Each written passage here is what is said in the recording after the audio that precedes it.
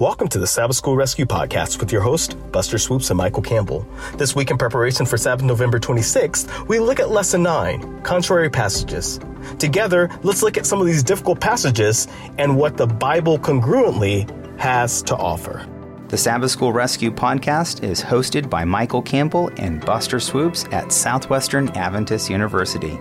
We love learning and sharing God's Word, and together we have 18 years of pastoral experience, and now we have the privilege to dig deeper into this study.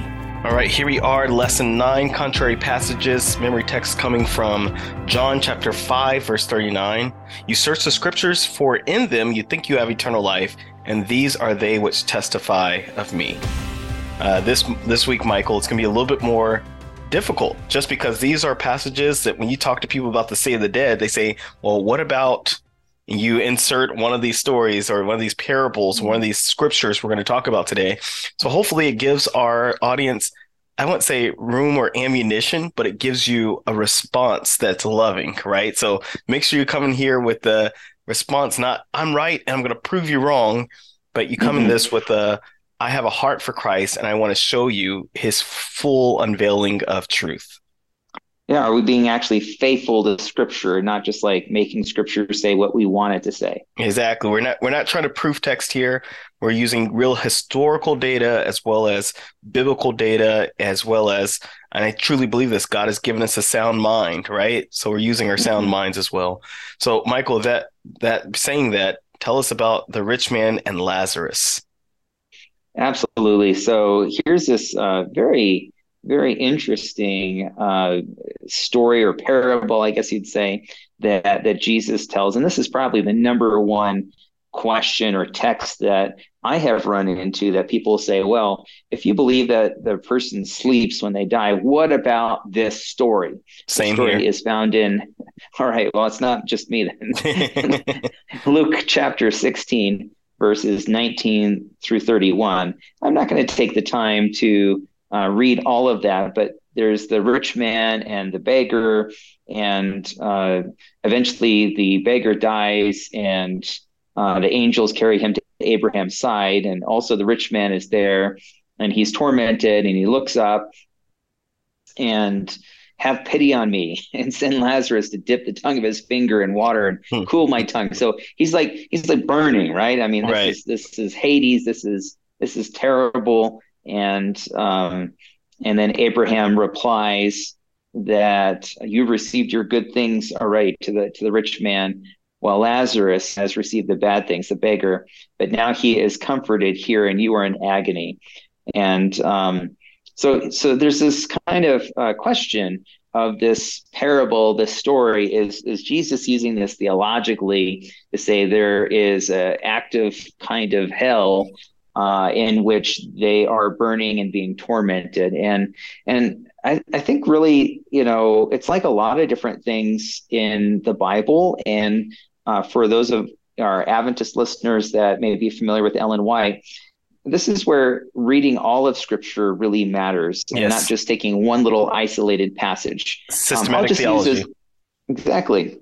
I'll just give an example. Ellen White wrote a letter to her son Edson and said, Jesus doesn't love naughty little boys. She was a mad mama, upset that he had been messing up his grandfather's tools. And so I think I got that letter once before from my mom. You got that letter too, huh? I think we've probably all gotten that letter. Yes, we have.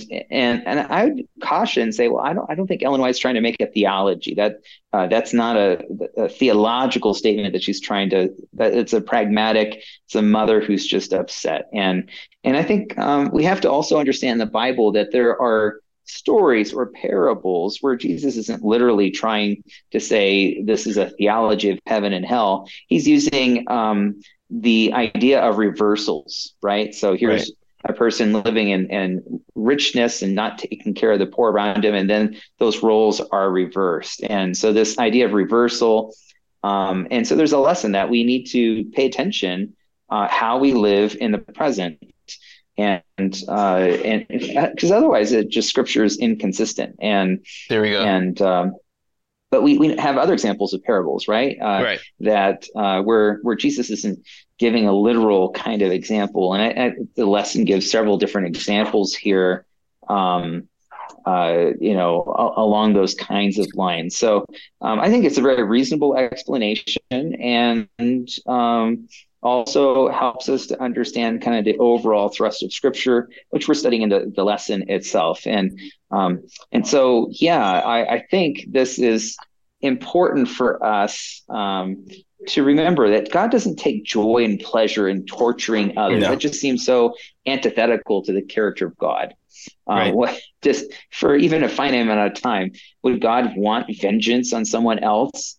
No. That's another aspect, not just the theology of the state of the dead. So that would just be inconsistent with the character of God here, and hence why I would argue that, again, this is a metaphor or a sort of description that helps us better understand why we should live a moral life in the present. So, but that's not the only text. It's not the only text. Probably the next most text that I hear often to kind of ask some questions is this word about today, the thief on the cross. So, Buster, back to you. Michael, thank you so much for not giving away and talking about the comma, right? I left it there. But probably 3/4 of Adventists have heard this before about the comma difference. If you've sat through an evangelistic series, every evangelist will share this. But Luke 23, verse 43, Jesus speaking to the thief on the cross who's asking for forgiveness and repentance and admits that he's the Son of God, right? So he says, truly, he said to him, and he said to him, truly, I say to you, today you will be with me in paradise. But we have the dealings of English grammar versus Greek grammar.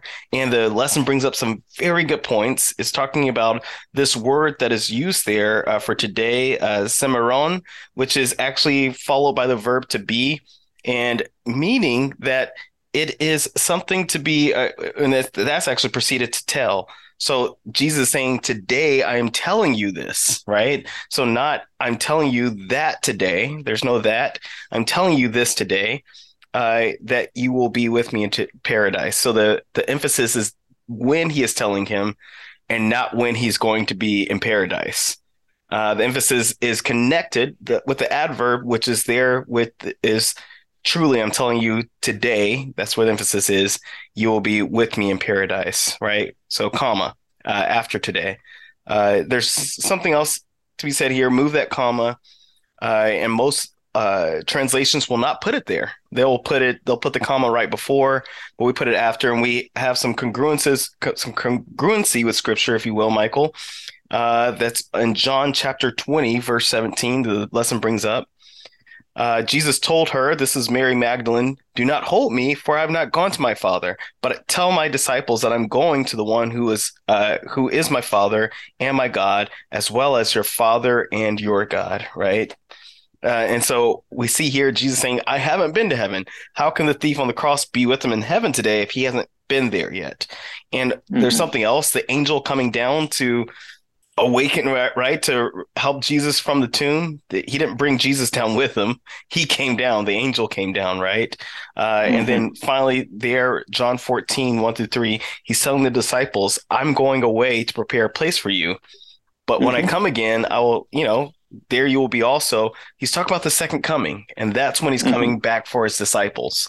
So it's important to put all those things together and tell the people you talk with, converse with, just move that comma and think about it once again in the congruency of Scripture.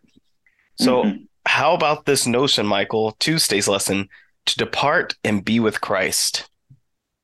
All right. So again, we're looking at some Pauline passages now.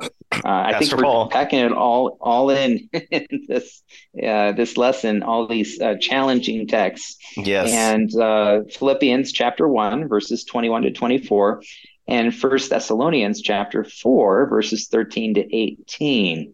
And it's this notion that to live in Christ now, and let me just read the passage. Do it. It's quite short, and I'm reading from the NIV. For to me to live is Christ, and to die is gain. If I am to go on living in the body, this will mean fruitful labor for me. Yet what shall I choose? I do not know. I am torn between the two. I desire to depart and be with Christ, which is better by far, but it's more necessary for you that I remain in the body. So, so some people are trying to argue and say, well, that just means when you die, look, you depart and be with Christ. But I think you really have to read into the text to There you actually go. get to that that kind of notion. And excuse me, what I see is really important here, because the notion that, or the whole idea that we've been talking about this quarter, is that when we die, we sleep. The next thing we see is Jesus. So this is Right. hard to, by this text alone, argue a theology of the state of the dead, because it could be, and truthfully, it could be interpreted either way, right? I mean, you could take that, but if there's a plausible explanation that could be either way, that by itself is not a sufficient proof text. And what he's saying is, hey, I don't want to die. I mean, I Right. could, next thing I didn't know, I'm going to see Christ, or I could hang out and stay with you guys. So I'd rather be with you guys than, I'd rather be alive than dead, kind of Yeah. thing, right? I think we probably all expressed a similar kind of sentiment, right? I mean, I'd rather be in the present with, I still have some years left to live. I want to live. I don't want to die right Right. now. By the grace of God, right? Exactly. So, but at some point, whenever that point happens, we know that if we're faithful and surrender to Jesus Christ, His grace is sufficient, and that we can trust that Amen. we will be with Christ if and when that should happen. So, we got the gamut here. So we're going from to depart and be with Christ to prison time here, Buster. So this is another difficult one. A lot Okay. of different interpretations on what this means in First Peter chapter 3, 13 through 20. And I'm going to Hmm. start at verse 18. This is Peter Okay. speaking, and he says, Christ died once for our sins. An innocent person died for those who are guilty. Christ did this to bring you to God. When his body was Hmm. put to death and his spirit was made alive, it says Christ then preached to the spirits that were being kept in prison. They had disobeyed God while Noah was building the boat. But God had been Hmm. patient with them. 8 people into the Yeah. boat and were brought safely through the flood. And just for congruency's sake, Michael, I'm going to read Hmm. verse 18 as well in the New King James Version. For Christ suffered Okay. once for sins, the just also for the unjust, that he might bring us to God, being put to death in the flesh, but being made alive in the spirit, by whom Mm. also he went and preached to spirits in prison. So people are saying, well, what are those spirits in prison? Well, if you read the context there, it jumps immediately to the flood. And so our principal contributor, they're giving light to saying that those spirits in prison were the antediluvians, or the people during the flood times that were preached to and decided not to join Noah and his family on the ark. And that's Hmm. directly tied to Noah preaching for 120 years and no one coming, right? Some Hmm. arguments are being said of, well, he's preaching to everyone who has died to that point. He's preaching to people that are in hell. There's other people who are saying, well, these are fallen angels that he's preaching to. Well, as we read once again with the congruency of scripture, there is no hell yet, right? Well, I think Hmm. we'll get into this in later lessons, but hell will come and appear when, well after the second coming, and I guess you can almost say the third coming, right? After New Jerusalem and everything else, and everything's going to be scorched. Mm. It'll be ashes under our feet, right? And so for Christ to preach to the dead, it just doesn't make sense because the dead know not anything. Mm. Is he preaching to a cemetery? No, he's Hmm. preaching here to pneuma, right? Hmm. And these Hmm. were live, living souls. I truly believe that. And once again, our biggest notion here, our biggest advocate here would be once again the congruency of Scripture.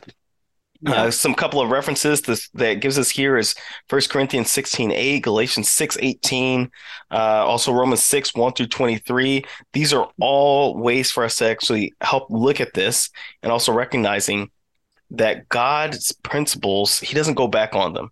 And so taking our theology and basing it off of one scripture, or you could say all of these scriptures and basing our theology off of them, ignoring the rest of the canon would be quite detrimental to us, right? We want to actually use the congruency of scripture and use systematic theology of looking at all these. And this is one of those things that I agree with the principal contributor that these are talking about the antediluvians. Yeah. It just seems it makes sense to me, Buster. Right. And this is what I was talking about earlier, which is, yes, we're using scripture to interpret scripture, but we're also using our sound mind. And the sound mind is not the basis off of what we're doing, because we could use logic or justification to justify anything we want to do, but it's scripture along with our sound mind. It's scripture with asking God for understanding. And I truly believe this is where he's giving us that understanding. And so, Michael, go ahead. Yeah, well, I was just going to add that I think also part of it is the failing of English language. You don't always grasp the original language, and so you miss some of these kinds of nuances that are a little bit clearer if one actually knows and understands the biblical languages. And in this case, the term spirit, pneuma, can mean a living person. It doesn't have to mean for example, the word prison, a literal prison, but we talk about this in English too as a metaphor. You're stuck in the prison of your mind, or the prison of depression, or something like that. And I think that's also important to understand in the Bible. It's not always literal, that there are metaphors that we have to recognize and allow for in the nuance of the syntax of language, not the words, but how the words are used. And sometimes those metaphors have double and triple meanings. Right. And so understanding those is so important. I'm thinking of the king of Tyre. Right. Yes, it's talking about the king of Tyre, but it's also referring to Satan. And so we see those double entendres that are there. So please utilize scripture, but utilize it with scripture. And also, once again, what God has given you. All right. So, Michael, lead us home. Thursday's lesson, the souls under the altar. Last but not least. Yes. Revelation 6. I feel like you've had all the really hard ones, Michael. I had some difficult ones, but we're giving the systematic theologian here his home vengeance. Not fair. That's okay. I got to pull my weight here. There you go. You're doing a terrific job. Oh man, feelings mutual. This is the fifth seal. So Revelation, we're getting into symbolic language. That's the first caveat that we have to be very clear. But here's this description of the voices under the altar, who have been slain. And this is clearly reference to martyrs, people who have given their lives in defense and behalf of the faith. And so that's what's going on here. And so the question is, does that mean that there's somehow in the sanctuary, somewhere in this whole system of worship, is there some spirit souls that are somehow crying out? Okay. And I think to really get this, we have to understand this idea of sacrifice and the sanctuary imagery. Now, while you and I are talking here, I'm actually at the Evangelical Theological Society and the Society for Biblical Literature. Yes. All of those professional religion meetings. Buster, by the way, we miss you, man. We wish you were here. We love, we've lots of good memories in the past of going to these meetings. And by the way, some of our students are here. I'm glad to see that. Some are even pursuing their own graduate studies. So proud of them. And anyways, needless to say, there's a great paper with the Adventist Theological Society by Oliver Glantz, who teaches at the seminary at Andrews, Old Testament. His paper was on war as worship. And he's going to, through the book of, I think it was Jeremiah, and looking at these terminologies of sacrifice. You see this term sacrifice and how that term is used. And it's used in a sanctuary kind of motif, right? The animals are sacrificed in the ancient biblical sanctuary. The tabernacle and then later in the temple, right? So there's this imagery of sacrifice, but he looks there and God kind of deplores the sacrifice of young men who go off to battle and to war. So he's kind of looking at this terminology, and I found it a most enlightening paper.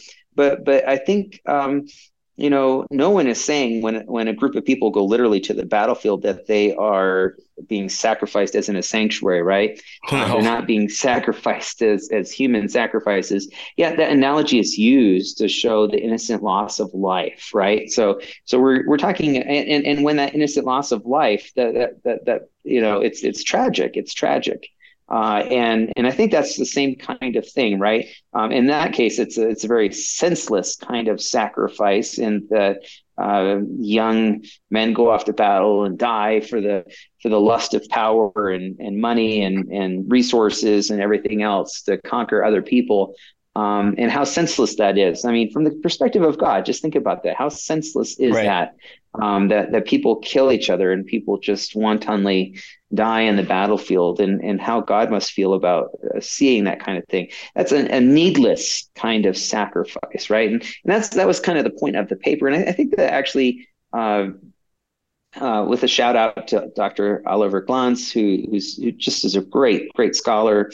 Really appreciate his work, and I think the same thing here, except for this is sort of a noble kind of sacrifice. It is on behalf of the faith of the work of the church and the and salvation history. There have been people who have given up their lives, and in this case, it's the same kind of imagery of blood. It's sanctuary, it's sacrifice. People have given their lives on behalf not just of someone else having power, but for the advancement of the kingdom of God.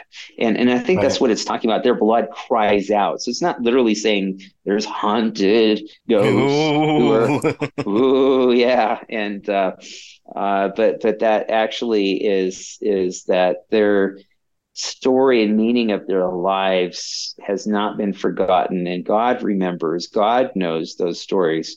But by the way, I want to give one more quick shout out to Seth Pierce, who has a great new podcast called Beast and Bible that deals with all kinds of interesting topics related to that. So if you want something that kind of takes some of these themes in a different direction, so just a shout out from one podcast to another.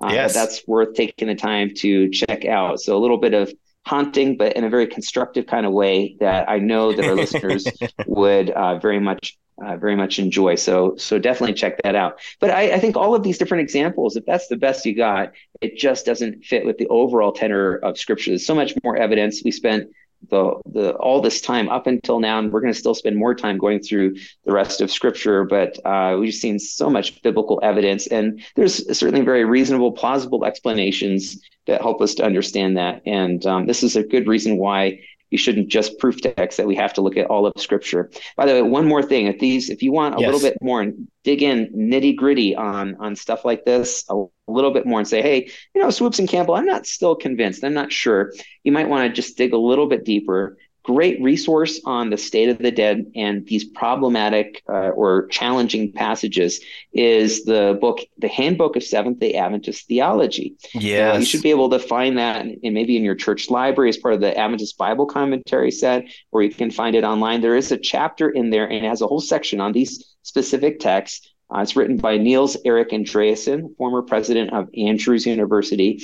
And so if you want a little study guide and just kind of dig a little bit deeper, that is a superb resource. I just want to leave our listeners with, hey, if you want to dig deeper, that's where you go. I love it, Michael. And I know this was a flyby, and like you said, if you want to go a little bit deeper, I challenge you to go a little bit deeper. I know even in the lesson there, it mentioned some non-Adventist scholars that agree that this is not talking about, particularly your passage, Michael, Ladd, I forgot his first name, but it was saying that they agree that this is talking about the blood of the martyrs and not necessarily something that is just literal, right? So this is not just Adventist theology. This is also congruent with others who are reading and understanding. Good scholarship. Exactly. Mm-hmm.